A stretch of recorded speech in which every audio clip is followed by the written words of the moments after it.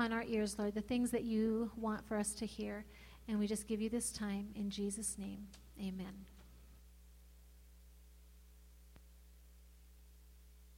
By the Americans for extra inspiration, Rowdy, but it's going to take a lot. Phelps going first. Amaury Laveau of France leads it off. Second fastest ever in the 50-meter free. The reason the French have come onto the scene here is that they got three sprinters who have come onto the last year or so a little bit out of nowhere. They have come out of nowhere. I mean, they were nowhere on the radar screen at all. Look at Eamon Sullivan from Australia. Three-time Olympian. World record is absolutely going to be shattered here. The United States trying to hang on a second. They should get the silver medal. Australia is in bronze territory right now, but Lezak is closing a little bit on Bernard. Can the veteran chase him down and pull off a shocker here? Well, there's no doubt that he's taking off. Bernard is losing to grab. Here comes Lezak. Unbelievable at the end. He's done it. The U.S. has done it. He did it. And he did it. He did it. Phelps his hopes alive. Yeah, isn't that cool? I know we've all seen that once, right? It's so amazing as you watch that, just to see that like thrill of, the victory. And as I was thinking about this message and this whole sense of unity, it just struck me of how just the perseverance and the work and the effort put in by each individual athlete. They sacrifice their time and their talents and their resources, their energy. They sacrifice often their friendships, and they work. And swimming becomes their lives, or whatever their individual sport does. And day after day, year after year, they invest their lives. They invest their hearts and their soul and their energy and their time into this. And then you step back and you kind of see this individual effort. But you step back and you realize, like in this kind of a race, you realize in a relay, they need one another. And so all of a sudden, you're working so hard for your own effort, and you have to get out of the pool and hope your partner comes through. You got to trust another person to come through. If you don't have the team medal, you have no individual medals. And their medals depended on each other. So to celebrate like that thrill of victory, they needed each other.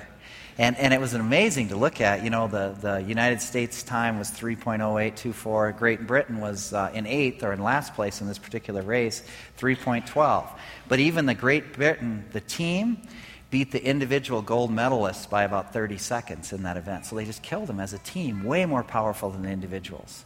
And Michael Phelps, of course, is the most decorated athlete, and the one who celebrates this was key to him getting the 8 gold medals. I think it was the second one of this game.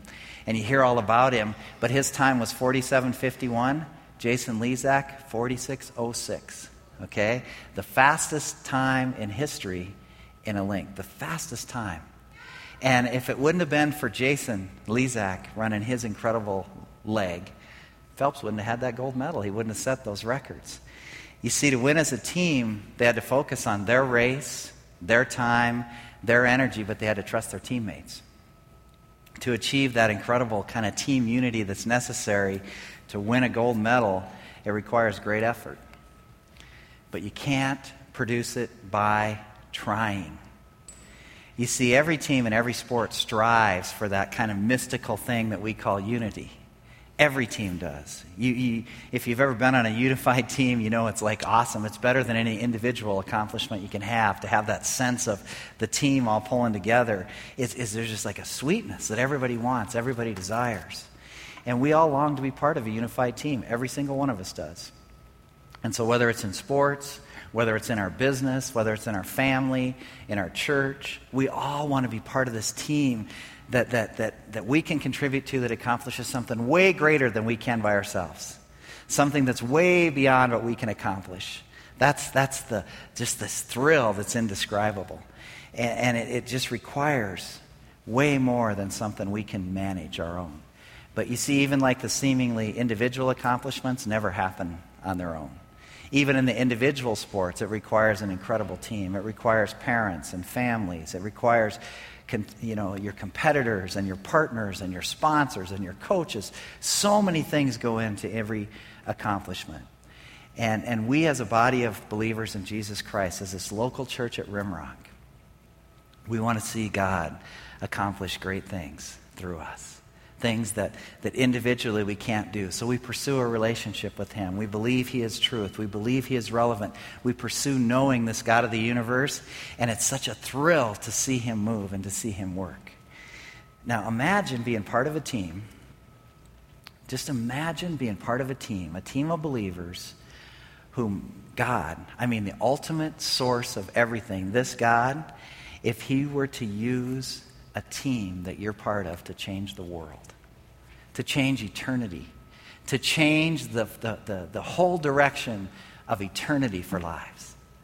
It's an incredible opportunity. Long after the medals fade, long after all the things we've accomplished in this world are put in a box, long after we're put in the ground and we're face to face with God, we can see he is the one that used his team, a church, to impact the world for eternity. What an incredible thing we can be a part of.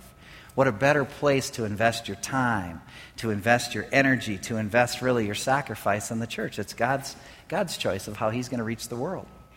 Through you. You're the church, individual believers. And we're literally on the edge of glory every day. It's an amazing thing to think about. And it's an incredible privilege.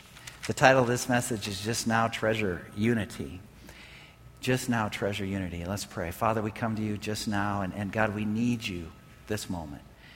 As we pause and we consider all the activities of this past week, the rally, the activities, the people, the energy, the vacations that are upcoming or have happened, the times at the lake, the things that are racing ahead as the summer comes to a close, God, we stop right now and just pray that you would speak to us. Pray that right now, God, that you would just remove me out of the way, remove any impediments each of us have from hearing from you, and that you would just break through in our lives and make yourself real and just explode in our lives with your glory. We want to honor you, the King of Kings, Lord of Lords. May you be glorified in our time together. We thank you for the privilege of being part of the team that's part of the God of the universe as put together. Be honored through us. Amen. We're looking at this whole process of what drives us and what we treasure. And we've looked at different things about our relationship with God and about truth and about God's relevance. And another, this mystical thing is kind of unity. We've recommended different books. There's some in the bulletin for you, Will, that kind of capture what we're sharing and just kind of expand on what we're doing. But this whole sense of unity is so hard to define. And so often what we do is we love that sense of unity. We want to go like, yes, that is so great to see. We all love that thrill. And yet somehow we can't quite put our hands around it to make it happen. So what we do is we move towards unanimity, okay? And we replace unity for unanimity or being unanimous. Just the definition is an agreement by all in a given situation, okay? An agreement by all in a given situation. Dan Taylor wrote a book called The Myth of Certainty, and he really explored the difference between unity and unanimity, okay? And unanimity, he writes, is very tidy. It can be measured. It can be monitored. It can be enforced. It's largely external. The primary goal is corrected behavior. And you see, even though we seldom speak of it, we all want the security of being part of a unified team.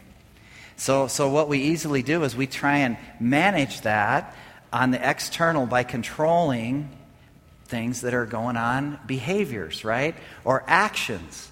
And it moves towards legalism or religion. But basically what we want a list of do's and a list of don'ts. If you do this, we're going to get this unanimity, which we hope leads to unity. If you don't do this, we're going to have it. Okay, and we're hoping that somehow leads to unity, and it gives us kind of the sense that we control this and the sense that we're in charge of the security of it.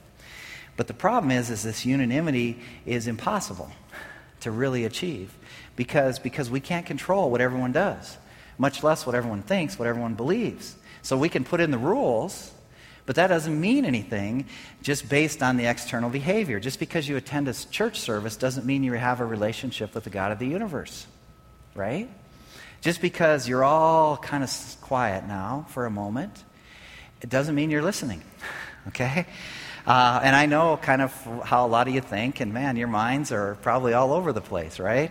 And I know where my mind goes a lot of times. And so you might be thinking about the business deal in 2014. I don't know.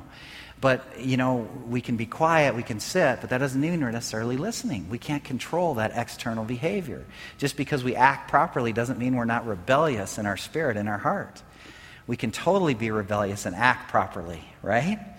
And so you see, we just can't manage that unanimity, and yet that's what we're always trying to do. Now, unity, on the other hand, as Dan writes, is this Christian principle. It's profound, and it has this mystical quality. It takes great effort to achieve, and yet mere effort will never produce unity. And unity is a source of great security, and yet it demands great risk. Unity essentially is a right spirit. You see, unity is largely something that's inside, it's internal, it's almost indescribable. Several weeks ago, we had a pastor here from South Africa, and he was visiting, and he wanted to get together with me because he loved you guys. He loved this place. He loved the spirit of Rimrock. And he thought, this is such an amazing thing. What have you done to create this? And of course, I'm going, nothing. I'm thinking, we focus on God, we believe in His grace and His love for each of us. And he knew that, the basics. It's like you can't really put your hands around it. But as I've considered unity, as I've really thought about this message a lot, I would say, basically what we've done and what our heart's desire is to focus on Jesus Christ and then let everybody swim their own link. Let everybody swim their own race. You see, let everybody do what they're called to do in their own way. It's totally unique. It's totally amazing. Now, obviously, we all want to make sure we're all swimming the right direction, and we all want to make sure we're kind of swimming the right strokes for the race we're involved in. But based beyond the core values, you just have freedom to swim, to lead, to walk with the God however He leads you. And we don't want Rimrock to revolve around a person except for Jesus Christ. So unity is like this right spirit. And you think about, how do you possibly go about creating unity? Where do you even begin? Well, you see, our world sees the power of it, okay? Our world sees the power of unity. Our world sees kind of this mystical thing that's really the essence of unity. And so the world, of course, tries to create unanimity in hopes that unity follows. If we can all just think the same, vote the same, act the same, we're going to be unified. But really, it's all based on external performance. It doesn't ever work. But they get the idea of unity. If you go to basic training in the military, if you go to basic training on a sports team, if you go to basic training in a business, the very first thing they do is strip away your pride, right? They want to strip away your pride. They want to break you down to a place where you can learn the proper behavior of the team, where you can learn to trust the drill instructor or the coach or the commander or the boss. You see, basically the idea, however it's accomplished, is to take your eyes off of yourself and put your eyes on the prize, right? Change how you think. Instead of thinking about yourself, think about the team.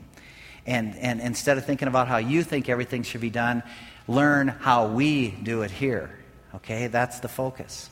And hopefully then, as we all focus on that in a sporting event, for example, or in a business or in military, then that leads to unity. People get that. But the problem is it only takes one person to screw it up, which we've all experienced, right? It just takes one person to mess up the whole thing.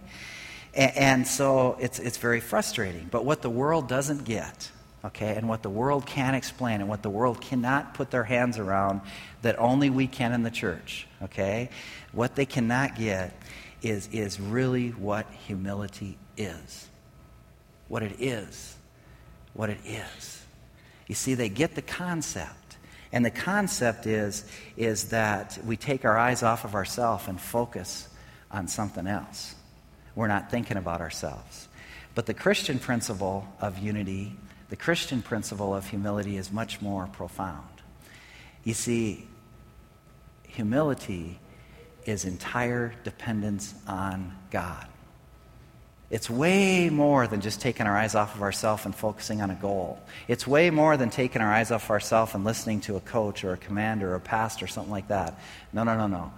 Humility in the truest sense is taking our eyes off of ourselves not focusing on ourselves, but focusing on the God of the universe, focusing on Christ in us. And that's really where unity begins, with humility. If you have your Bibles open to Romans chapter 12, in Romans chapter 12, is an incredible letter that Paul wrote.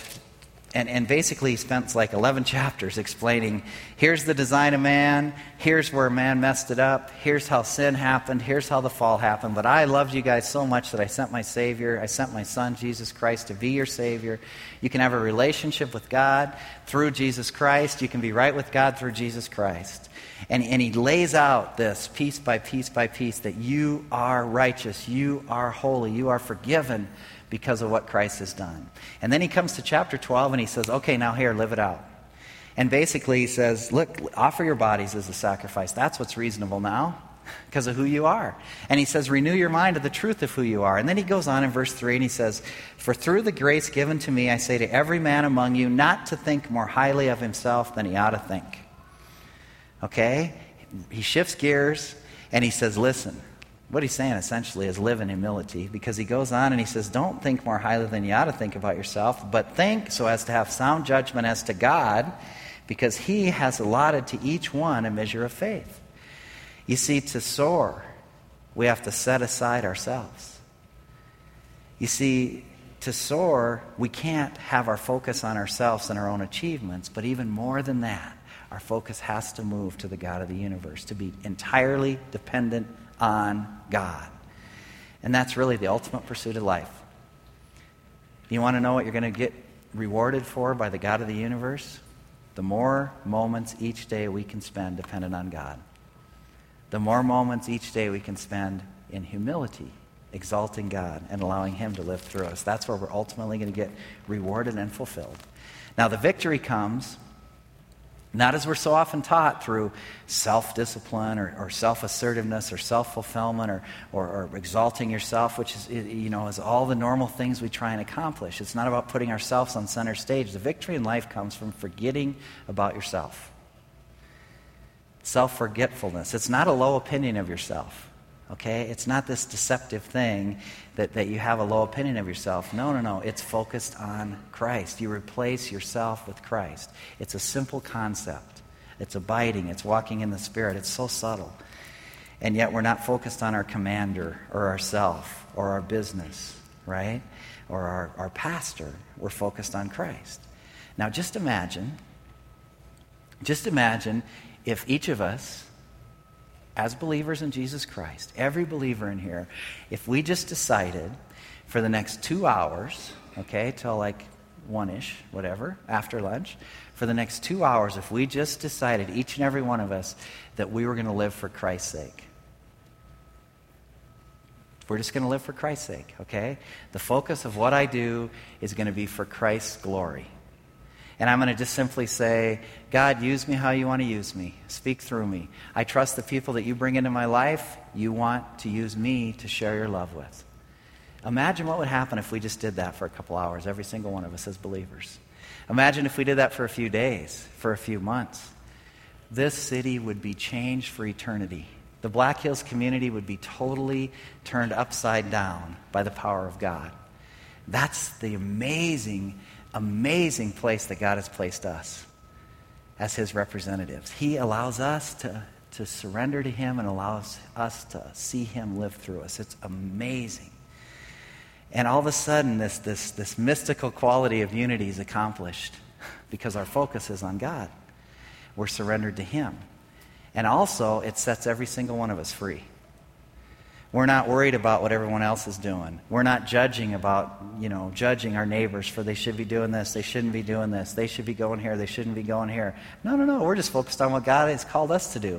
And we're trusting that you're doing what God's called you to do, and you know what? It won't be the same thing I'm doing. That's what's beautiful about this. Okay? I'm free to concentrate on what I'm called to. You're free to concentrate on what you're called to. And together, God accomplishes all He has for each of us as His body. It's amazing. And when you really strip it away, our breath, our talents, our stuff, our life, it's all His anyway. It's all His. So when we're surrendering to Him and using things for Christ's sake, you know what we're doing? Just living in the truth. It's all His. They're all His. This incredible process of unity, this being able to experience the yes of life, comes as we begin with humility, as we depend on the God. And then look what he does. This is what's so cool about God. He has unique people with unique gifts. Verse 4 says, just as we have many members in one body and all the members don't have the same function, so we who are many are one body in Christ. And individually we're members of one another. And since we have gifts that differ according to the grace given us, let us exercise them accordingly. You see, God takes and he provides unity and diversity. That's his picture. Each of us has a role. Each of us has a critical, chosen, beautiful place to walk with the God of the universe in his plan for eternity. It's so hard for us to think of it. Each of us has a gift. Each of us has an amazing ability to know God. And as we know ourselves, as we accept ourselves, we get to, the only way we can do that is as we know him. You see, when our eyes are on him, we don't envy each other. When our eyes are on him, we don't think, oh, I wished I wasn't here. I should be over there. I should be able to do what they're doing. It's no fair they get what they get. Our eyes are on the Lord. We rest in our role. We're blessed and we prosper in where he has put us. As a church, all of a sudden, when we consider this core value of unity, all of a sudden we can stop and we need to consider spiritual gifts. You see, we have unique people with unique gifts, and there's so much confusion about spiritual gifts. And I think it's so fascinating that spiritual gifts are this source of pride, this source of envy, this source of division, this source of strife, this source of jealousy, this source of I want. When these are gifts given by God to build up the body and to provide unity, to fulfill God's purpose. What's Satan do? Causes division, causes envy, causes really jealousy, right? And when humility is replaced by pride, that's what happens. When we start looking again at me and what I'm supposed to do, all of a sudden we struggle and turmoil ensues. Now here's what's amazing. The Greek word for gifts, that's most often by far translated for gifts, the Greek word is charismata, charisma. That's what the word is, charisma. By far, that's the most commonly used word. And you know, when you think about it, in our world, what's charisma mean? Charisma means inspiring others. It means a commanding kind of performance. It's a captivating person, right? It's someone who has this magnetic personality that draws you in. That's charisma. Someone's charismatic and they draw you in and they attract you and they kind of compel you. It's this captivating thing. What's interesting is originally the word was used to describe God. And ultimately it was changed to kind of describe all these false gods. And now in our world, it describes us, right? Charismatic. That person is charismatic. And so what we've done is we've taken this word that was used to describe God, and in our culture, in our society, we've brought it down to describe us. Well, you know what the word means? The result of grace. That's what the gift is, a result of grace. It's a gift of grace. It's favor given by God's grace. So it's a spiritual gift. Spiritual are not the result of man. They're beyond the physical, right? And so a spiritual gift is a result of God's grace in a man or woman. That's it. One author describes it this way. It's an instantaneous enablement by God in the power of the Spirit to do or say something beyond one's natural ability in order to fulfill a specific purpose of God in the time frame God permits. You see, it's a God-given ability to minister. There's no place for pride. There's no place for envy. There's no place for jealousy. These are gifts given by God to profit his church for his glory, to build up the body. And every believer has a gift or gifts. And they're given when we come to know Christ as our Savior. Peter tells us, as each one of us is receive the special gift, employ it in serving one another. We're all supposed to use them to build up the body. God has given his gifts, has uniquely given this combination of gifts and talents and experiences and circumstances to every single one of you. It's yours. It's totally, uniquely yours. And no two people have the same background, the same gift, the same talent, the same experience. Why did he do that? To reveal himself for the good of all of us. And so if we're not walking in those gifts, if we're not being who God has called us to be, it hurts all of us. It not only hurts me, but it hurts every single one in the body because he's put us all together for his glory that way. Gifts are from God. They're for God. He produces the results. It's amazing what he does. So as we consider our gifts and the gifts of others, you know how cool it is to be able to experience that yes that Michael Phelps experienced when Jason Lezak was setting the great times? It's like, yes, there was an incredible thrill in someone else accomplishing more than you could do on your own, and yet it just blesses you. That's what you experience. That's what we experience when we discover our role, when we discover our purpose, we discover our significance in the body. It's like this greatest thing going on. You got to understand something. He has given you gifts. He has placed you in his body. He has allowed each and every one of us an opportunity to be used by him, and not only in some little deal, okay? The greatest thing that's going on in earth right now, the greatest thing that's going on in history right now, the greatest thing that's going on the planet right now is going on through the Church of Jesus Christ. Think about that. When this thing's all said and done, they put all the pieces away. When we look back on our life on earth, the most significant things in 2012 are not happening in the White House. They're not happening in Congress. They're not happening in some overseas government. The most significant things going on in 2012 that are having an eternal impact are happening through the Church of Jesus Christ. That's you. What an amazing thrill. You get to be at the center of the most significant things in history that are going on. Each and every one of us does. What a cause for celebration and joy and thrill. It's amazing. Your role is critical. It's vital. It's unique. God put you here at this time, in this year, with all the contacts you have and all the circumstances you have for his glory, and he picked you for now. That is so cool. That is so cool. And he goes on and Paul talks about just a partial list of the gifts here. He kind of hits some of the main gifts, and he talks about really the prophet and gift of servant and the teacher and exhortation, the giver. He talks about the leader. He talks about the gift of mercy. There's no mistakes by God. You can swim in your lane, okay? And we can all of a sudden appreciate each other. There's not guilt. There's not envy. There's not jealousy. God's the one who gives the gifts. All right? You don't have to teach to be okay. As a matter of fact, please, you'll find that you're much more blessed in your sweet spot. And here's what I mean. You know, like Satan is this deceiver, right? And so he wants us to kind of focus on ourselves. And here's what he does. It kind of leads to this external kind of unanimity. And so like I like to give, and I like to serve, and I really like the gift of mercy. And really, none of those are my primary spiritual gifts, okay? And as a matter of fact, our staff really, and my kids, give me total grief about my lack of mercy. So if you're looking for, and just ask them, or you can, if you're looking for someone who's merciful, my girls have realized for years that's not me, okay? I'm the get over it guy. That you're fine, okay? Your life will not end based on this circumstance. I'm sorry, you'll be fine, honey. It's okay.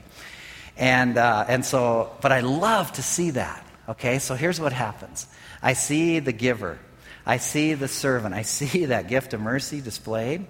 And the giver, you know what they do? They find ways to give behind the scenes often to meet these needs, to bless others. They're kind of always looking for ways to give or ways to serve. And God knows exactly who he uses, and he uses them in incredible ways, and it just changes lives. It's amazing to watch that. And all of a sudden the deceiver comes and wants me to think, I'm a loser. I'm a failure. Right? I don't have that gift of mercy. I don't have that gift of giving, so I'm selfish. I'm a dirtball. And so what we try and do in the church is we try and, make this kind of unanimity happen. So what we say is, okay, we all know we're supposed to give, so let's kind of make this rule. We'll all give 10%. All right? And then we can feel good about ourselves if we give 10%. Now, the thing is, you don't want to ask the person with the gift of giving what percent they give, okay? You don't want to ask, because their perspective is not on what percent they give. Their perspective is on what percent do I have to keep, because you know what, God? Use me however you want to use me. It's all yours. Everything is yours. Use me. I'll give whatever you want me to give. I'll serve wherever you want me to serve. I'll be merciful to whoever you want me to be merciful to, even if they don't deserve it. Matter of fact, I know they don't, but you know what? They need your love. You see, the whole perspective changes. It's not about some percent, but it's like, it's all yours, God. It's such a thrill to be used by the God of the universe in this sweet spot. And you see the deception, right? You see the deception. We're not all given the gift of giving, and yet we're all to give. We're not all given the gift of servants, and we're all to serve. And so the deceiver wants to condemn us because we somehow think that our gifts are insignificant compared to other people's gifts, and I wished I could do what they do, because if I did, then I'd feel better about myself. But all of a sudden, when my focus turns to Jesus Christ, unity develops in the body.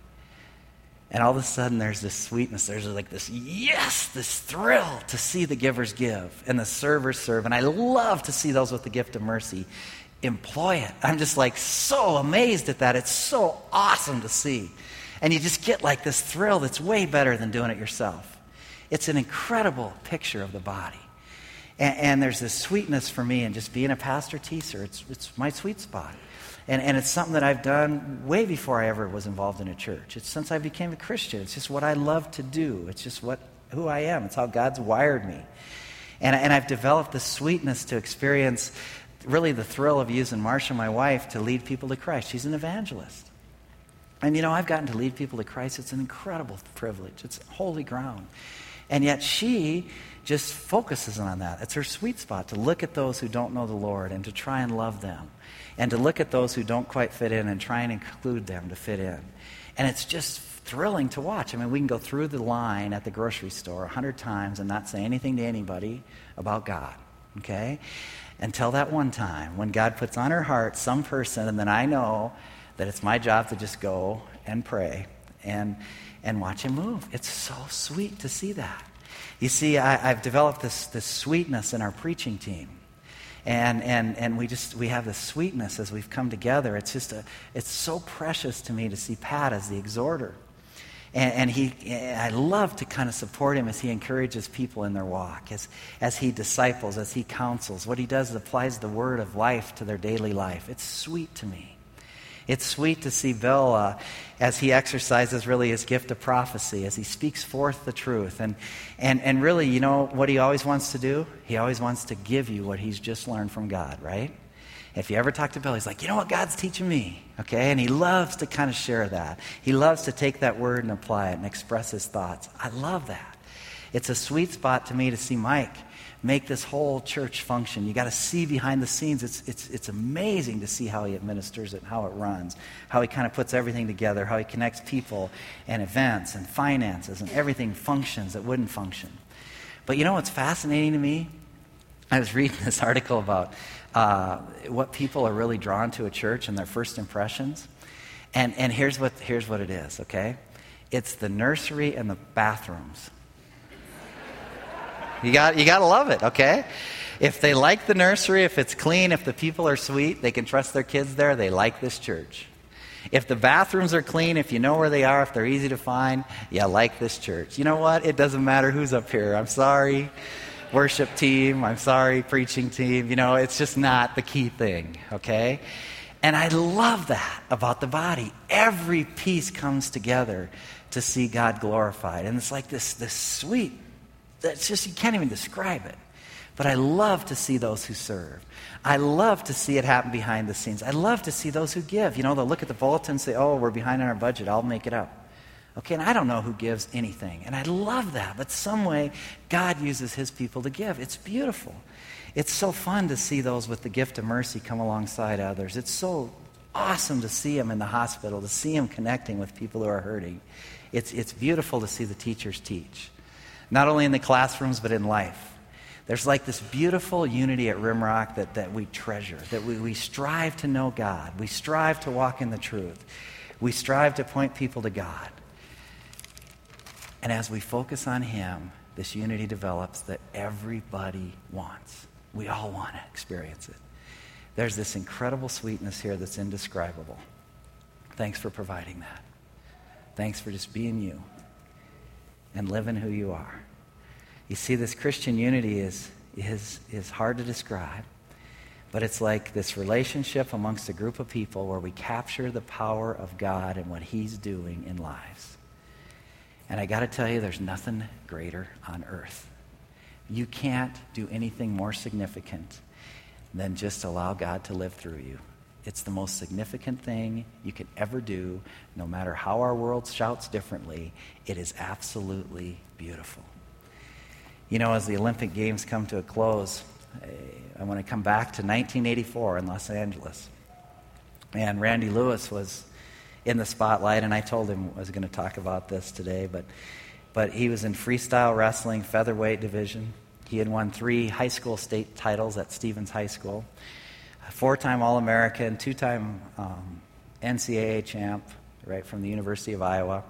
And he'd made the 1980 team, but that was the year the president card that we boycotted the Olympics in Moscow. In 1988, he lost to John Smith, who was ultimately going to win the gold. And 84 was Randy's time, and he outscored his first 4 opponents 52-4. He defeated a Japanese wrestler 24-11, and you know, he got that thrill that was just like, yes, and you can catch it on YouTube if you want to see that thrill.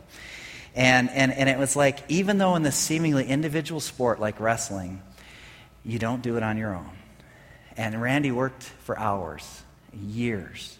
He dedicated his life to this sport, and way beyond belief of how much time he put in. But, you know, if you ask him, his parents, Larry, Carol, his brother Bob, sister Robin, his coaches. I think about, like, the process that goes into this stuff. I think of Mr. Brandt and Tom Long and Gable. There's many more. His competitors, his sponsors, his teammates through the years that shared the gym. One of his teammates is here today, and we have a picture of him.